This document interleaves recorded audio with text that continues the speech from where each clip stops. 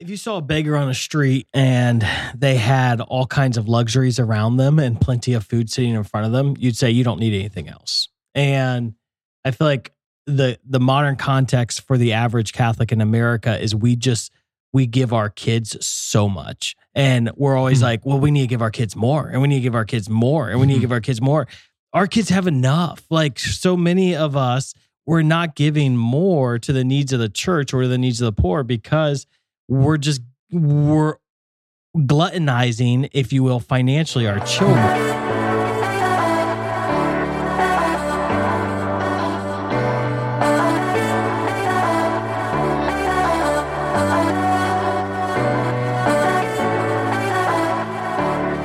Hey friends, and welcome to Beyond Damascus, the show where encounter meets mission. My name is Brad Pierre, I'll be the host for today's show, and I'm joined in the illustrious Damascus studio with my two friends and brothers in Christ, Dan Dimite and Aaron Richards. And it's so good to be here in the Lenten season. We've been doing some episodes here, haven't we? Yeah. So like we're talking about relentlessness, and we've talked about relentless pursuit, a relentless pursuit that God has for us, the relentless pursuit that we respond with to Him, and then relentless prayer, relentless fasting. And today we're going to talk about relentless almsgiving. So it's a very Lented package for us. You guys excited about almsgiving? I could not be more excited. Could not be more excited. Well, with that excitement, Aaron, you want to start us with prayer? Of course. In the name of the Father and the Son, the Holy Spirit. Amen. Amen. God, you show us what it's like to give.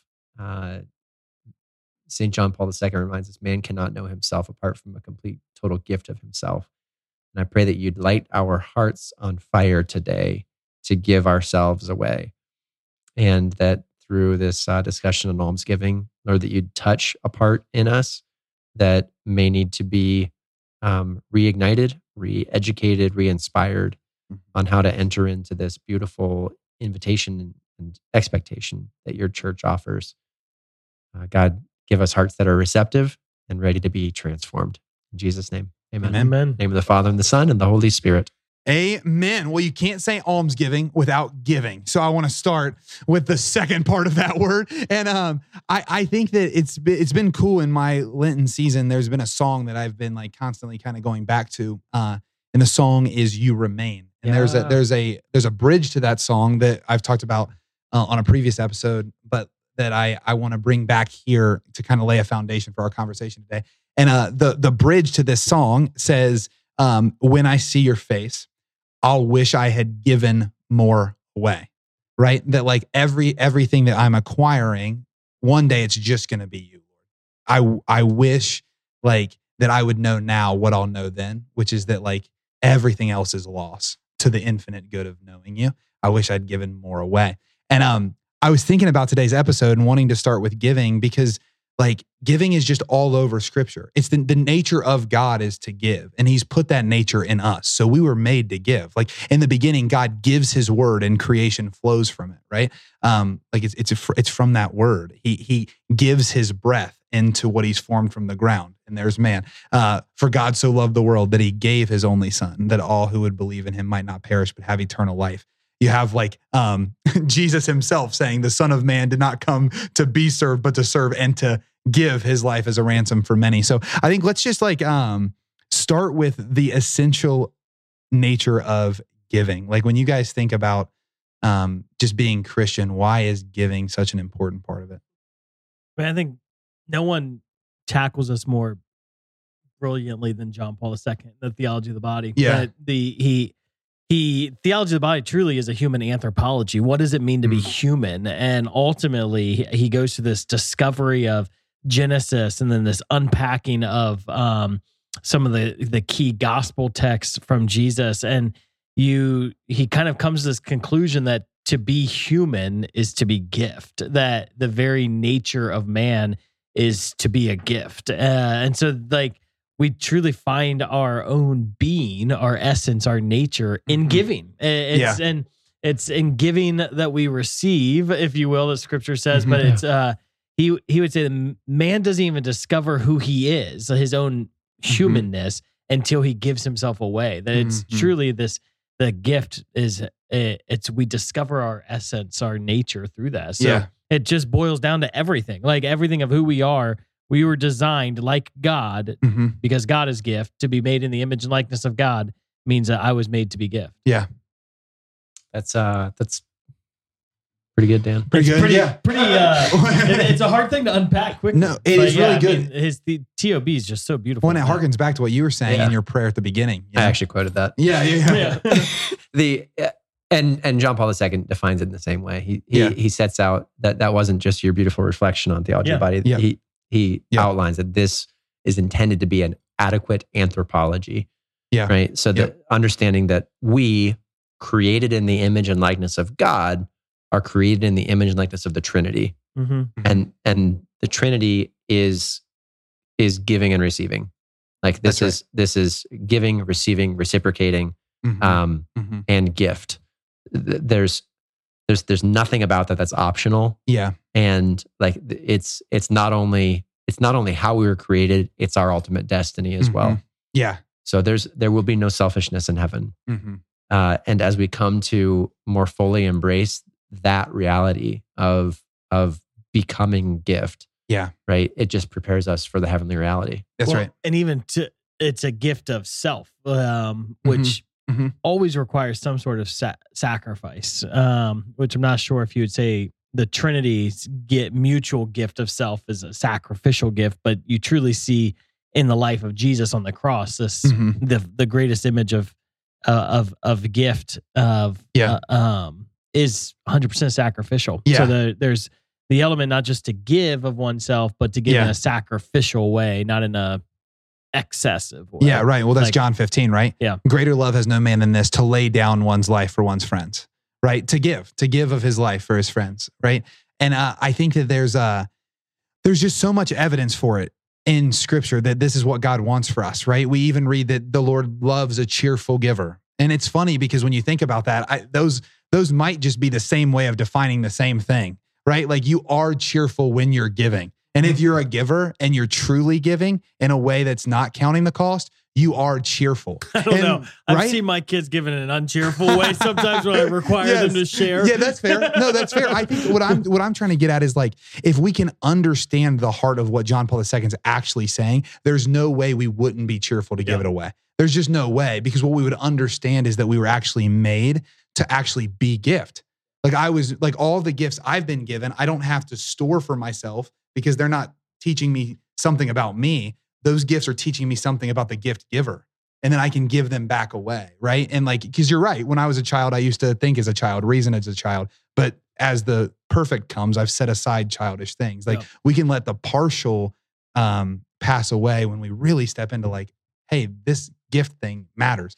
I was reflecting on just the missionaries' yeses that they give here at Damascus recently. In prayer, because we're in a season of discerning the next like batch of missionaries that will be under our formation and serving the young people that are entrusted to us here. And as I was thinking about like what makes our 2-year program so amazing, and the only answer I could come up with is it's that people give their lives for 2 years.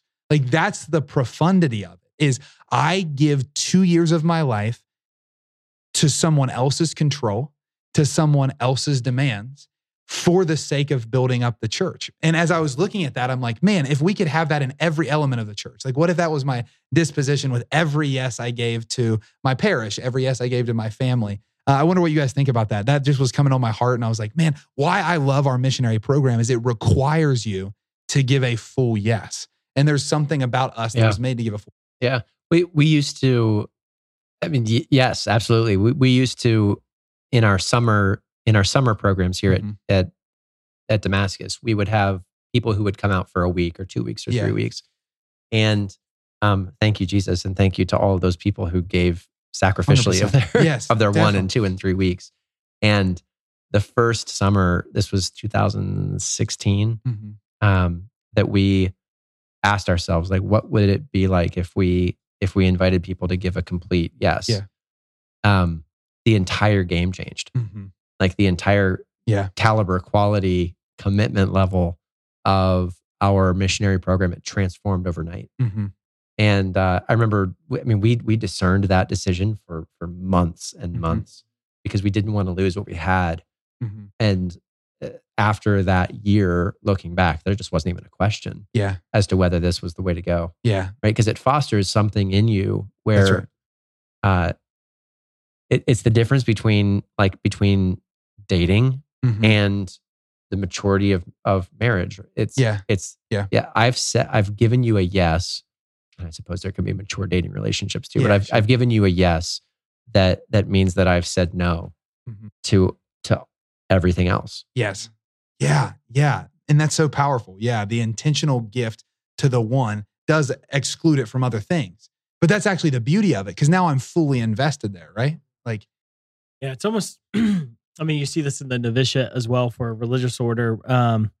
It's not just the gift of self, it's the death to self that's so powerful. It's I love watching year one missionaries, and just over the course of year one, you watch them go through this like death to self, where the will initially fights, as you're saying, they come under a schedule, they come under order, they come under obedience, and to watch the will say, I don't want that, I don't want that, I don't want that, and then finally it breaks and it gives itself to the order, and then it flourishes. And there's something about like and that's why you have a novitiate that's so structured and orderly in a religious community, because the will has to break in order for the flourishing to happen. And there's something when you give yourself away, it allows that that surrender to happen. That's right. Unless a grain of wheat fall to the ground and die, it remains but a grain of wheat.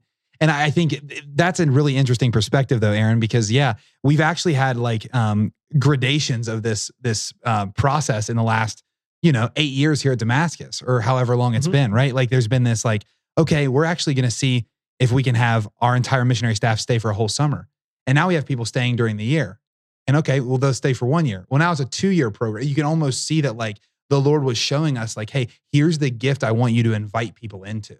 And as we've done that, I think there's been fruit that's come from that. And now you have people that are discerning, like, am I called to give a gift of like greater service indefinitely, or maybe on our national team for a year, which is all awesome. But I don't think it's just an apostolate. So I think the reason I'm bringing that up is like, it was just on my heart how grateful I am that there are people that give to that. And then I started thinking, well, if all of us would see every yes we give to the Lord as that, right? I give it away for whatever you have for me right now. You have something nothing happens without the gift. Yeah. So there's kids on campus right now. I see them at the rock climbing wall out the window. Like they're not there if people don't say yes to giving their time to those kids. And so like the mission of the church, whether it's evangelization or service to the poor, nothing happens without the choice of someone giving. And that's the extent that we are able to grow our mission here, and the extent to which the church is able to grow her mission is 100% dependent on people giving themselves to mission. Yeah, that's right. Yeah. So giving's important. It's important because we were made to do it. But I think that in the very same way that a lot of the things we were made to do, we struggle with giving, right? Like we want to like fight the impulse to give it all away all of the time. And so I want to spend a little bit of time there, because I think we've done well to share like the reason we were made to give is because the human person is designed to give. That's also one of the hardest things for us to do is give. And so I want to spend some time like maybe fleshing out exactly what we think to be the reasons that we struggle giving. I think one that we talk about here at Damascus a lot, I'd like to see what you guys have on it, is sometimes we struggle to give because we conceptualize life in like zero-sum terms. That like, if I give this away, I lose something and someone might gain something. Like we sometimes here call it like an orphan mentality, right? That like the one providing for me, if I give this away, won't provide enough to replace it, right? So I think there's some identity stuff in that. But I see this, and again, I only can see life through my own lens.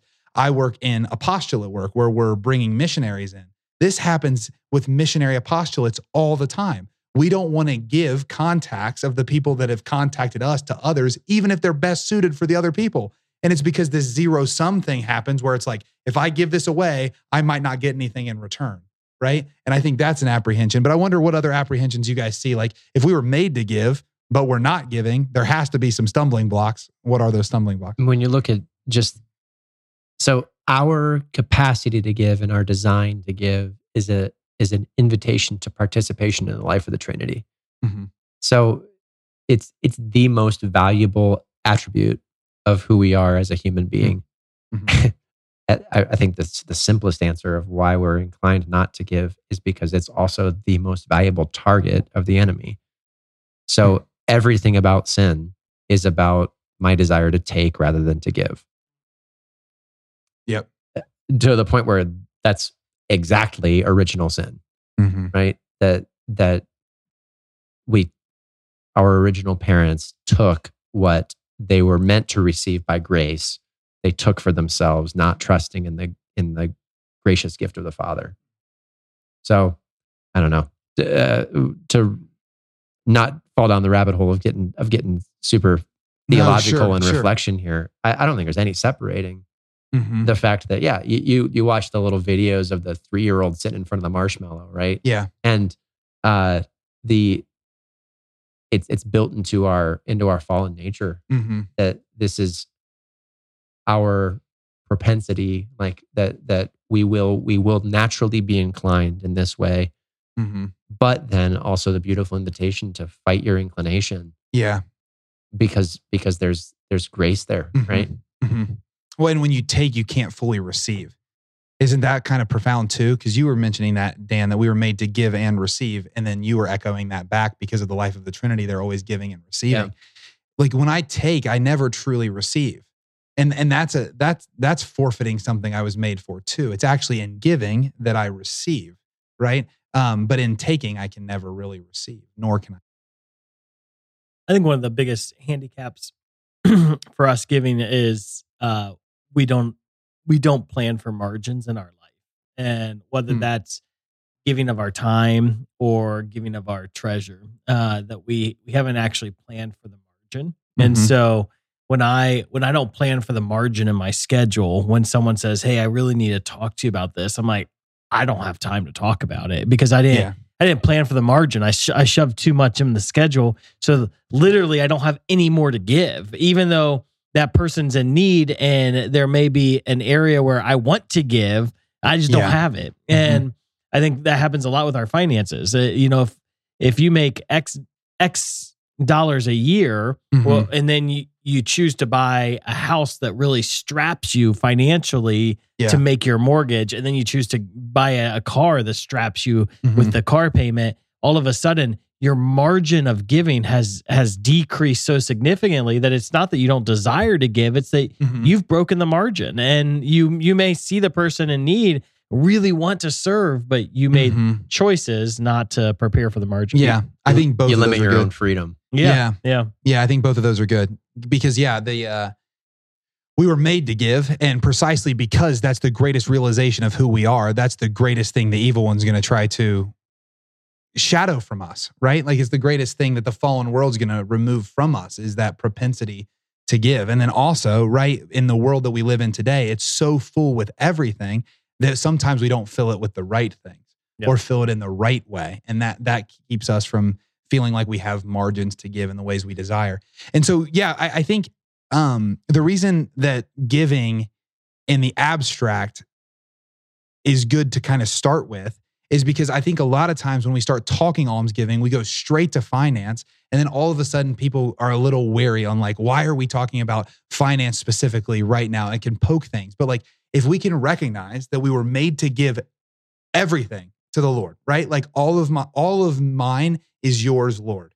Then what we can begin seeing is everything he's given me is a gift. Every resource I have is his, and I want to use it how he desires me to. Then I can get to finance, where it's like, that's a resource that the Lord gives plentifully to a lot of people. And to some people, not as plentifully, but in all of that, it's his, right? And so how can we give it back to him? I was doing some work for our boot camps that we run for our missionaries to teach them mission support raising, which is ultimately, for anyone listening, it's the way by which our missionaries make a living. They make a living by bringing on mission partners who give financially so that our missionaries can give of their time, effort, and mission to the young people that come here to Damascus. And it's an amazing partnership because now all of a sudden you have these people that cannot come to Damascus for a 2-year program because of state in life or whatever.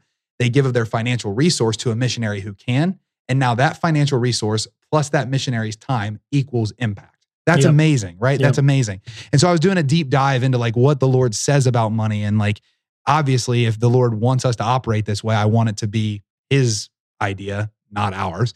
And the Lord actually talks about money all of the time.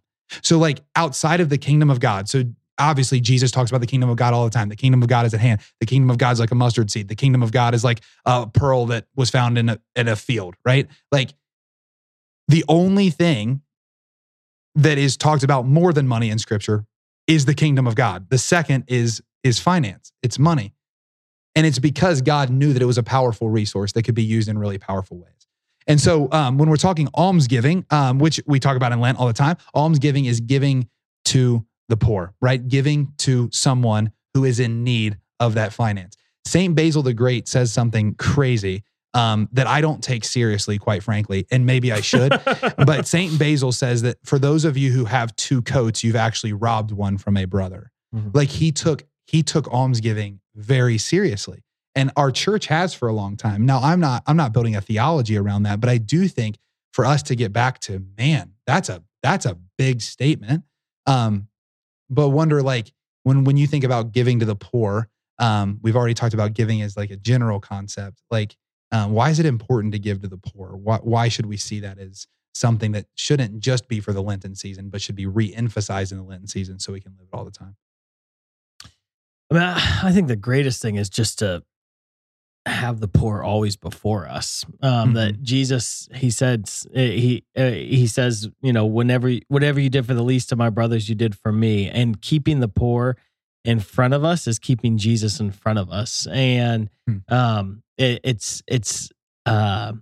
there's something about the heart that when it's sensitive to the suffering of man, it becomes more like the heart of God. And so I think the absolute need of not just giving and not just tithing, but specifically almsgiving, giving to the poor, that there's something about, okay, I need to keep in mind the face of Jesus and the poor. And the more I can make that a part of my daily life, I think the more my heart becomes like the heart of the Father. It just is, it's transforming. Yeah. And they're not easy to always, like, it's not always easy to, sometimes it is. Sometimes you look at the poor and your heart is just filled with mercy and your heart is tenderized by them. Sometimes your heart looks at the poor and you're frustrated and you're angry because of the choices they've made or the lifestyle that they're doing. And so it's not like it's not always easy. It actually creates this war within us to see not just when it's easy to see Jesus in the face of the poor, but to see Jesus when it's hard to see Jesus in the face of the poor. Yeah, that's good. I like what you were saying about the Father's heart. I wonder if it's that the Father's heart gives where there's a need, right?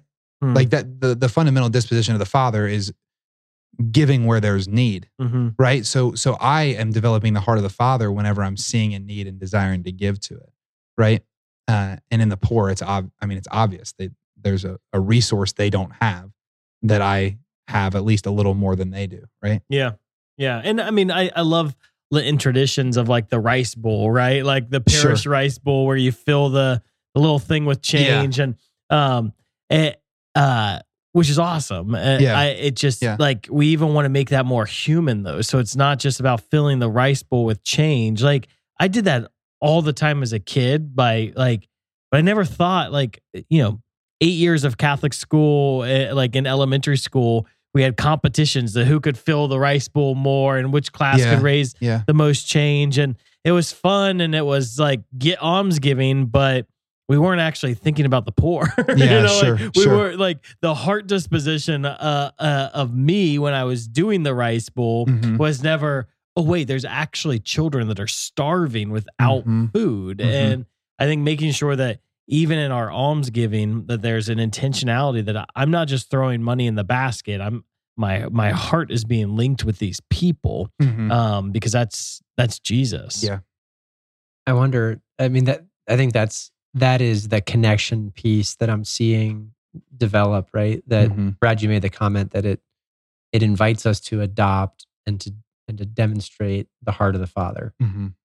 And as I think back to like the various areas where I have seen great fruit in giving to the poor, ultimately, yeah, it's by entering into a difficult and unique type of relationship that something is stripped away from me that ultimately leads me into a place of a greater capacity to love. Yeah.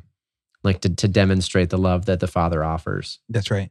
Well, and Jesus says the poor will always be with us, which has always been fascinating to me. Because again, I know we've been talking about this like ad nauseum through this Lenten series, but like he permits things that actually bless the people he's trying to bring into his own life. Like if poverty is going to be permitted forever, if they're always going to be with us, then we need to tend to them forever. And that's obviously because there's something that happens in that that's good for them and good for me. And I don't mean that in like a self-aggrandizing way. I mean it in a very like wholesome way. Like Mother Teresa, one of her reflections that always gets me is like she was talking about like her service in Calcutta and how there was a very distinct moment where when she was just ministering to these really broken, sick, dying, dirty, disgusting, like in a very real way, like humanity at its lowest part, that she started seeing the way the Father looked with mercy on her. Yeah. And all of a sudden it shifted her heart to like even think about the way that we pray differently. Like when we pray that the Lord would forgive us our trespasses as we forgive those who trespass against us. In other words, Lord, if I don't forgive those around me, condemn me. Do what I'm doing to others to me, right? Forgive others or forgive me as I forgive others, right? In that same way, Lord, like give for my need in the same way I give to the needs of those around me. It becomes this like beautiful exchange that like gets us out of ourselves and into the game, right? Into the game of holiness and into the game of mission. And back to those lyrics, like when I see his face, I'll wish I'd given more away. I really believe that's true. I like the more I've reflected on that line that seems so simple, it's like, yeah, like how can I give more of what matters to me? I think I want to maybe tackle this with you guys. I think that if we're being honest in the church today, I think sometimes people struggle talking about almsgiving because they find themselves in this place where it's tending towards this social justice mindset, where it's like, we're just giving for the sake of giving. We just give to these things. But I would hearken back to Pope Emeritus Benedict, who said that the church forever exists to do three things. And we've talked about this on the show before too, but to worship, right? To evangelize and to care for the poor. And if you don't have all three of those, you don't really have any of them. They're all connected on purpose. So I wonder, like, if you guys see that, or maybe that's just in some of the circles I find myself in. But I think sometimes we can almost consider almsgiving some liberal mandate that just makes me like a good person for doing it. But almsgiving is way deeper than just caring for a temporal need, right? There's something in it that's deeper than that.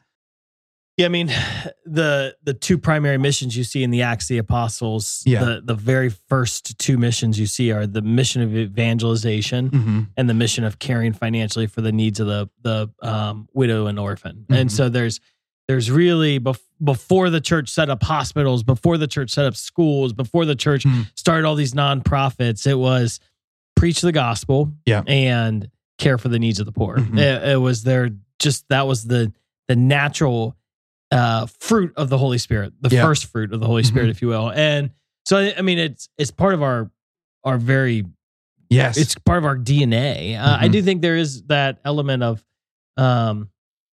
it's been twisted so much nowadays in the modern context for social agendas. And I think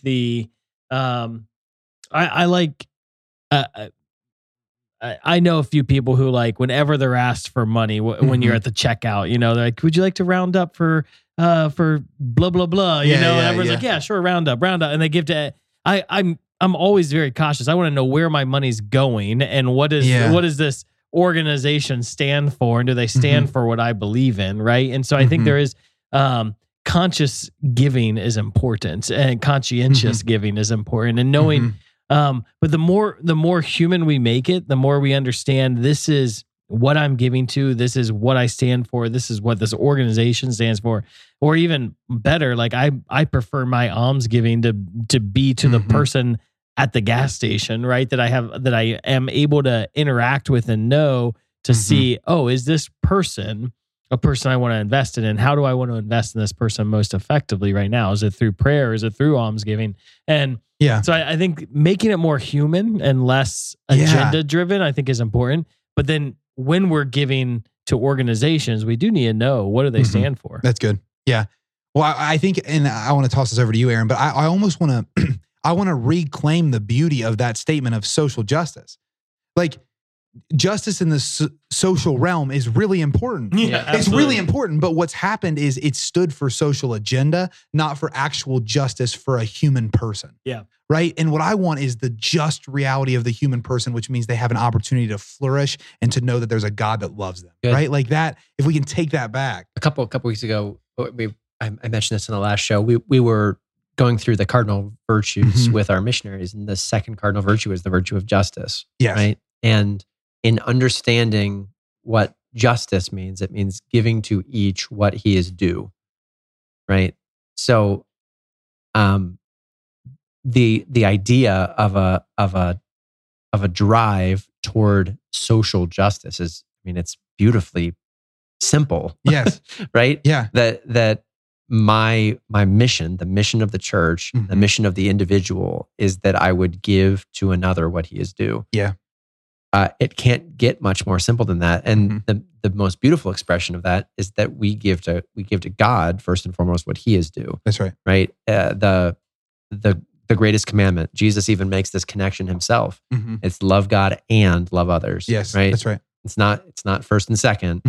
That each of these things are tied. That's right. So when we enter into the typical sort of progressive attachment to the phrase social justice, what often happens is that the drive toward the just worship of God is sacrificed as we orient toward the just service of others. Yeah. Right. And those things, they can't be separated, or else both of them lose their strength. That's right. it. Well, also there's, I mean, the tricky part of that too is that there's such complication in social structures, right? That course, there are different ways to solve like problems. And so if charity is dealing with the problem in front of me, and justice is dealing with the problem that is the systematic start of the problem, there's so many different ways to say, this is how we're going to deal with that. And so that's where debate and disagreement But doesn't that go comes. back to your point? Is like, fundamentally, the more incarnational we can make that, the better it is. Oh, absolutely. Because human persons aren't predominantly systems. Yes. We're persons. Like we're actually ends in ourselves, right? But we're getting back to John Paul II and a right-ordered anthropology. I'm not simply a cog in a systematic machine. I'm a human person who is an end in myself, and you are too. And the more that we can get back to that, that's why it's important for everyone to give alms, is because we need everyone to care for the poor. Yep. We don't just need one person to pull a bunch of money and give it kind of, I don't know, societally. We need people that interact with the people that are being cared for, right? Yeah. Which is what Mother Teresa did in Calcutta. It's what so many of our religious orders do. It's what we as lay people should really do. I love what you're saying though, Aaron. I don't want to lose it, because back to the justice point, like, that's what Benedict would say is the reason those are the three parts of the church: worship, evangelization, and caring for the poor. It's justice. It's giving God what he's due. It's giving others what they're due. They're due an encounter with the God who loves them, and they're due the resource to flourish. That's literally like his whole principle, and that is a justice principle.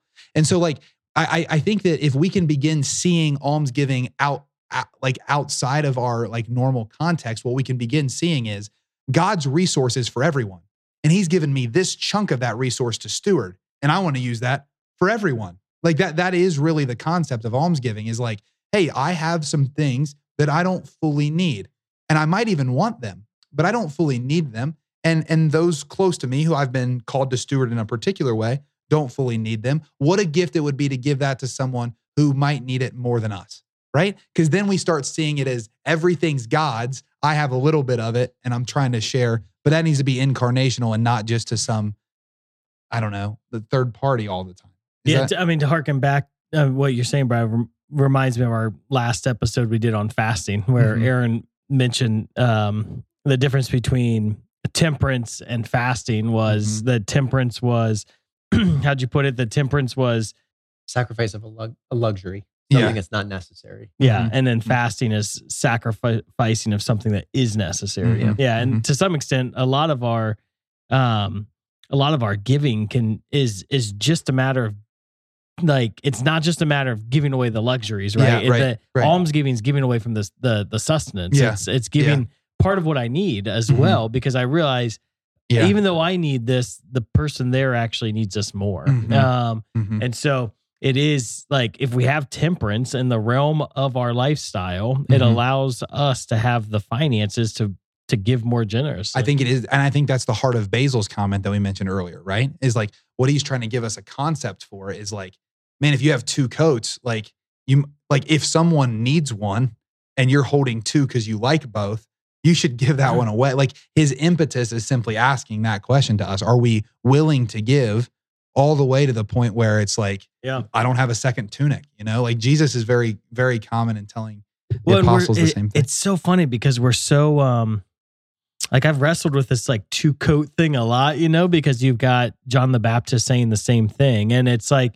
but then it's like, well, shoot, like what's like, I've got two winter coats, but one's like a winter coat that I wear in like everyday use. And then the other one's like a winter work coat. And like, it's like, well, I don't want to wear my everyday use coat when I'm out doing yard work, like, because I'm going to destroy. And it's like now, granted, it's a different world. For sure. It is. It's a different world, and it's really hard for us though, because if we're not examining our soul, if you will, or we're not examining our everyday choices, we'll probably end up accidentally just feeding ourselves as opposed to feeding the poor. Yeah. Well, I do see in Basil's comment, just so that we're on it, like, and I'd love to hear what you think, Aaron. But what's dispensable is the prescription.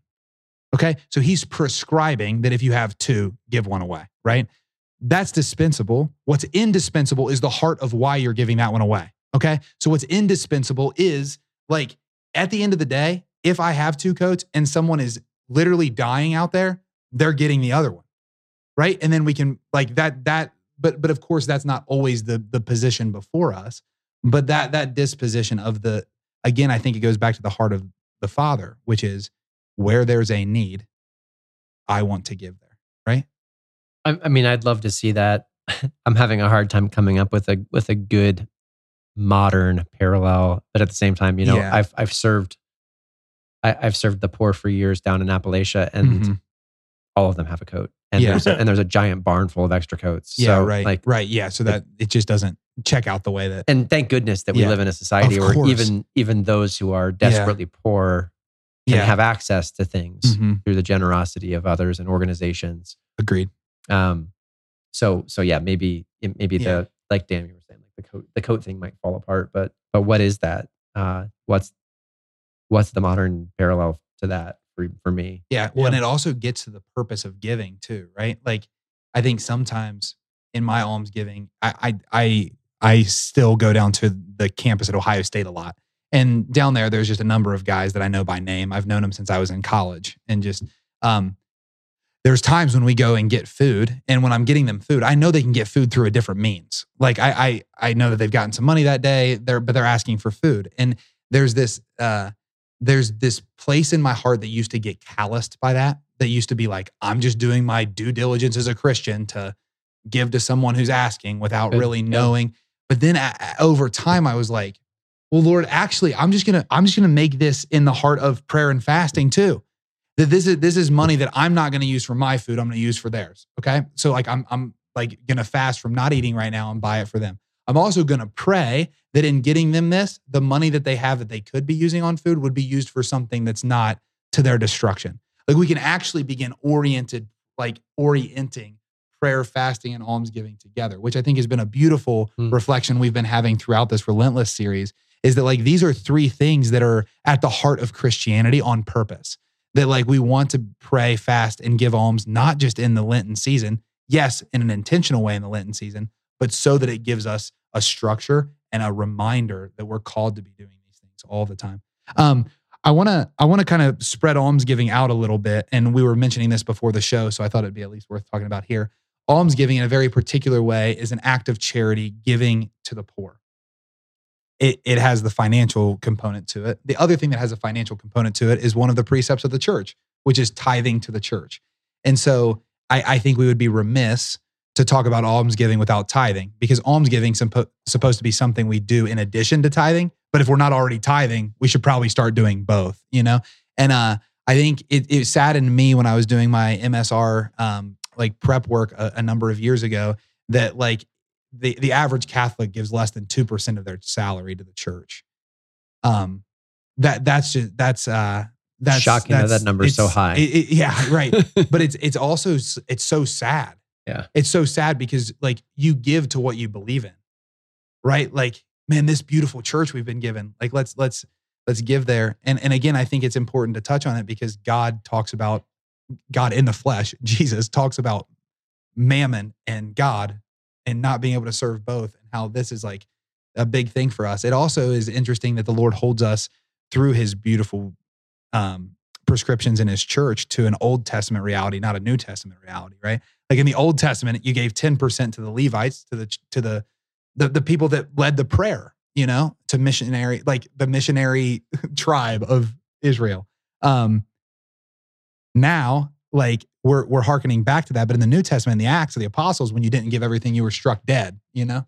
And it's like, man, there's actually a mercy that the Lord's trusting me to give 90% in other ways. But I wonder, just like thoughts on tithing, like I think that number shocked me. I think it's probably the same reason we're apprehensive about giving in general, but maybe just some words, reflections, convictions around tithing. I mean, I would just go back to the margins, right? Like if I don't have margins in my life to give, I'm not going to give, even if I have a desire to. So I think most people have a heart that they desire to give. And I would say if you asked most Catholics, do you wish you could give more? They would say yes, right? Like we're all gonna say we want to give more. But then we don't go to the next question and say, okay, well, what changes in your life you're willing to make? Yeah, are you willing to make so that you can give more? And we ask that for prayer, right? Like we're always asking, how can I give more time in prayer? Like, and how's God asking me to give more time in prayer? I think we ask that in our service of to the church. Like, how can I serve more? Like, how can I give back to my parish more in my time and my talent? I don't know if we usually ask ourselves that as readily with finances, because it's almost always okay. Well, and it's just hard because the world's always asking for more of our finances, right? And so there requires a lot of intentionality of asking, okay, how can I give more here? If I'm feeling a call to give more, what changes can I make to my life to open up the margins to give more? Mm-hmm. Yeah. Mm-hmm. Where I'm led toward here is make the decision to give before the cause has presented itself. Yep. I think oftentimes in our mind we fall into the trap of thinking I will give when the cause is justified, right? I'll give to the beggar that I am convinced won't waste it. That sells me. Yeah. Right. Or I'll give to the charity that touches my heart. Mm-hmm. And the problem with that is that you're never going to find, maybe once in a blue moon you find the right fit. But it's not only once in a blue moon that you're called to give. It's every day. Yeah. So I know we've talked on the show a number of times over the last couple of years, but like making a decision through the practical reality of, okay, I'll have a separate bank account into which I deposit a determined percentage of my income. And that's my job is not to decide, is this cause worth giving, but it's just to empty that bank account because Yeah. the gift has already been determined. That's really good. Yeah. There is something about what you guys are saying that it's dawning on me, because I do think sometimes in the giving, we can think it's because people are greedy or something like that. But that's actually not my most common experience with people in the church. I think a lot of times it is that like we wait until we need to be reactive instead of being proactive. Yeah. And then when we're reactive, we're almost like in the like analysis paralysis, like it's like, too much to analyze. I'm just going to do it next time. And then the next time, and then I'm going to do it next time, But you're right. Like if we plan and prepare, like we plan like, hey, this is going to be like the portion of our schedule that's given to prayer. This is going to be the part of our week that's given to fasting. This is the part of our budget that's given to giving. Whether it's almsgiving or tithing, we can discuss later, but this amount is going to be given to something that's for the other. If you saw a beggar on the street and they had all kinds of luxuries around them and plenty of food sitting in front of them, you'd say you don't need anything else. And I feel like the modern context for the average Catholic in America is we give our kids so much. And we're always like, well, we need to give our kids more, and we need to give our kids more, and we need to give our kids more. Our kids have enough. Like so many of us, we're not giving more to the needs of the church or the needs of the poor because we're gluttonizing, if you will, financially our children. And I think that's where like examine and I mean, I'm guilty of it myself as well, but I think examining like to what extent are we actually overfeeding our children, so that we're, which makes it impossible for us to have like if you saw a person with a ton of stuff, right? Two beggars, one that had nothing and one that had a whole bunch, you'd say, well, clearly I'm going to help the one that has nothing. But our children have enough. And there's this weird,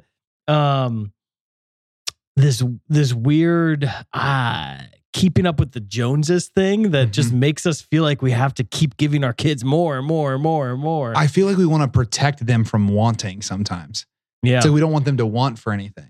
But I as a spiritual director of mine, when I was like first in my conversion, he would say something along the lines of like, if you want for nothing, you'll never realize you need anything.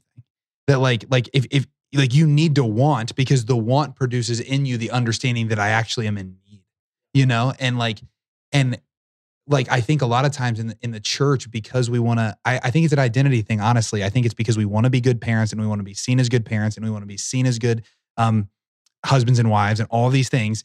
The way by which we know to do that is by providing excessively. But what that then does is lead them not to want anymore, which leads them to wonder if they really need the whole God thing anyway. It can just play against us. So I think what you're saying is like brilliant. What are your thoughts on that, Aaron? With like that analogy is sweet. Because you're right. If you saw someone on the street corner, you'd be like, I don't need to give you anything because you already have more. But for whatever reason, that shifts sometimes when it's someone that I'm entrusted. Yeah. There's a real value of simplicity. And it just takes building habits to maintain. So the reality is, I think this is a reflection of our lived experience of culture, right? And that just happens to be most of the audience for our podcast. So yeah, like pursuing places of realizing, my tendency is to invest too much in my own wants. Yep. My tendency is to invest too much in what my kids want. What can I do to proactively pursue simplicity? Right. And it's good in the beauty of the church that we have a season like Lent or Advent each year to remind ourselves like, okay, fasting, almsgiving, prayer, penance, like these are things that aren't just because God's a masochist. Like, right. These are things that are necessary for you. Yep. And for the upbuilding of the church, that the church could be who she was made to be. And I think that's kind of where I want to land, is that like in this Lenten season, this idea of relentless pursuit that God has for us, relentless pursuit that we in turn give back to God. And then the relentlessness that we're called to bring into prayer and fasting and to almsgiving is all oriented towards becoming what God has intended for us to become, which is like, just like the fullness of like his love. Like that's what we're supposed to live in always. And the way that we can do that is by recommitting to these things in this season. On the almsgiving tithing front, just to put a bow on that, I think that like in the same way that we want to make very specific goals in prayer and fasting and Lent, I think a lot of times almsgiving can be something that we don't put as many like specific things on, right? So like during Lent, I'm going to fast from caffeine and I'm going to pray 15 minutes every day, right? You'll hear that all the time when you ask someone like, hey, how are you going to engage Lent this year? I think very rarely is there a very specific almsgiving note on there. Yeah. And I would encourage everyone listening, if you're already almost through Lent, think to yourself, like, what have been some of the areas that have touched your heart in this Lenten season? And how can you give to that? Maybe it's the poor in this particular region of the world, or the poor. Well, you mentioned widows and orphans. Maybe it's like one of those two collective bodies of people, but really asking that question. And then secondly, if this has inspired you today, the conversation, think about your tithing. Like that's not optional. Giving money to the church is not something you do when you have extra cash in your wallet on Sunday. It's a precept of like, you are not Catholic if you're not doing that, right? And it's not because the church is greedy. It's because the church wants you to play a part in it. Yeah. The church wants your resource. The church needs your resource, financial, time, talent, treasure, all that stuff. Well, yeah, I mean, I mentioned earlier that the kids out the rock climbing wall, they're not being served if we don't have people giving their time to serve them. And likewise, they're not being served if we don't have people giving their resources to serve them. And the church grows its mission by time and finances. It's just, it really is. The gift of my life and the gift of my finances helps grow the missional work of the church. I would also say as I love how you say it, because we do give specific areas for prayer and fasting a lot, and not necessarily with almsgiving. I think that's important to do. And it doesn't just have to be, hey, I'm going to give X number of dollars to this charity. But I would really encourage people, like, if you're not around the poor often, use Lent to get yourself around them more. So if that means going to a gas station that you don't usually go to, I'd rather you go to a gas station you don't usually go to, have a conversation with a poor person and give them $5 than throw $25 in a basket. Like, I think because something's going to happen in that interaction that's going to grow you and grow that person. And I think there's power in that. And the using this time in the church to help be mindful of, okay, how can I not only fuel the financial needs of the poor, but also just the needs of their heart. It's really good. Yeah. Well, we'll I think end it there. I think what I want to say here in conclusion, just for us, but also for all of you listening, is just that, like, let's recommit to living relentless lives that don't stop when things get hard, lives that don't stop when questions get difficult, lives that don't leave questions rhetorical, but seek to answer them. Like, okay, why am I struggling to give here? I want to give more. Why am I falling into this like lackadaisical state where I'm not praying? Like, I want to answer that. So if anything happens this Lent that's different than ever, let it be this, that we don't give up as easily. And that we know that because God is pursuing us relentlessly, we can pursue him relentlessly. And let's do that through prayer, fasting, and almsgiving. Let's pray quick and then and close up for today. In the name of the Father, and the Son, and the Holy Spirit. Amen. Amen. Jesus, thank you so much for the gift of your church. Thank you for the ways that your church teaches us. And thank you specifically for the seasons of the church that teach us how to live the seasons of life. Thank you for this Lenten season that brings us back into prayer, fasting, and almsgiving. We pray, God, that our eyes would be open to see these amazing realities in different ways, that we would see all of the beauty and goodness you desire to give to us by partaking in these three essentials of the Christian life. Lord, let our pursuit of you be relentless. Let it be a pursuit that doesn't stop, that doesn't yield, that doesn't wait, but moves forward so that we can move forward into eternity with you. Jesus, we love you, and it's in your name we pray. Amen. In the name of the Father, and the Son, and the Holy Spirit. Amen. Thank you so much for joining us here at Beyond Damascus. We want to make sure to give just so much of our affection to our sponsors at St. Gabriel Catholic Radio. They make this podcast possible. They've made this Lenten series possible. And if you've been blessed by this Relentless series, maybe just the episode today, maybe you've joined us for all 5 of them, what we would encourage you to do is to like and subscribe to this channel, share some of these episodes with people that you think would be really blessed by them, and let's continue to relentlessly pursue others in mission, because the encounters that you're having through this faith formation are meant to be shared with those in your life that can benefit from it too. So we'll look forward to that journey with you guys, and we'll see you next week here at Beyond Damascus. God bless.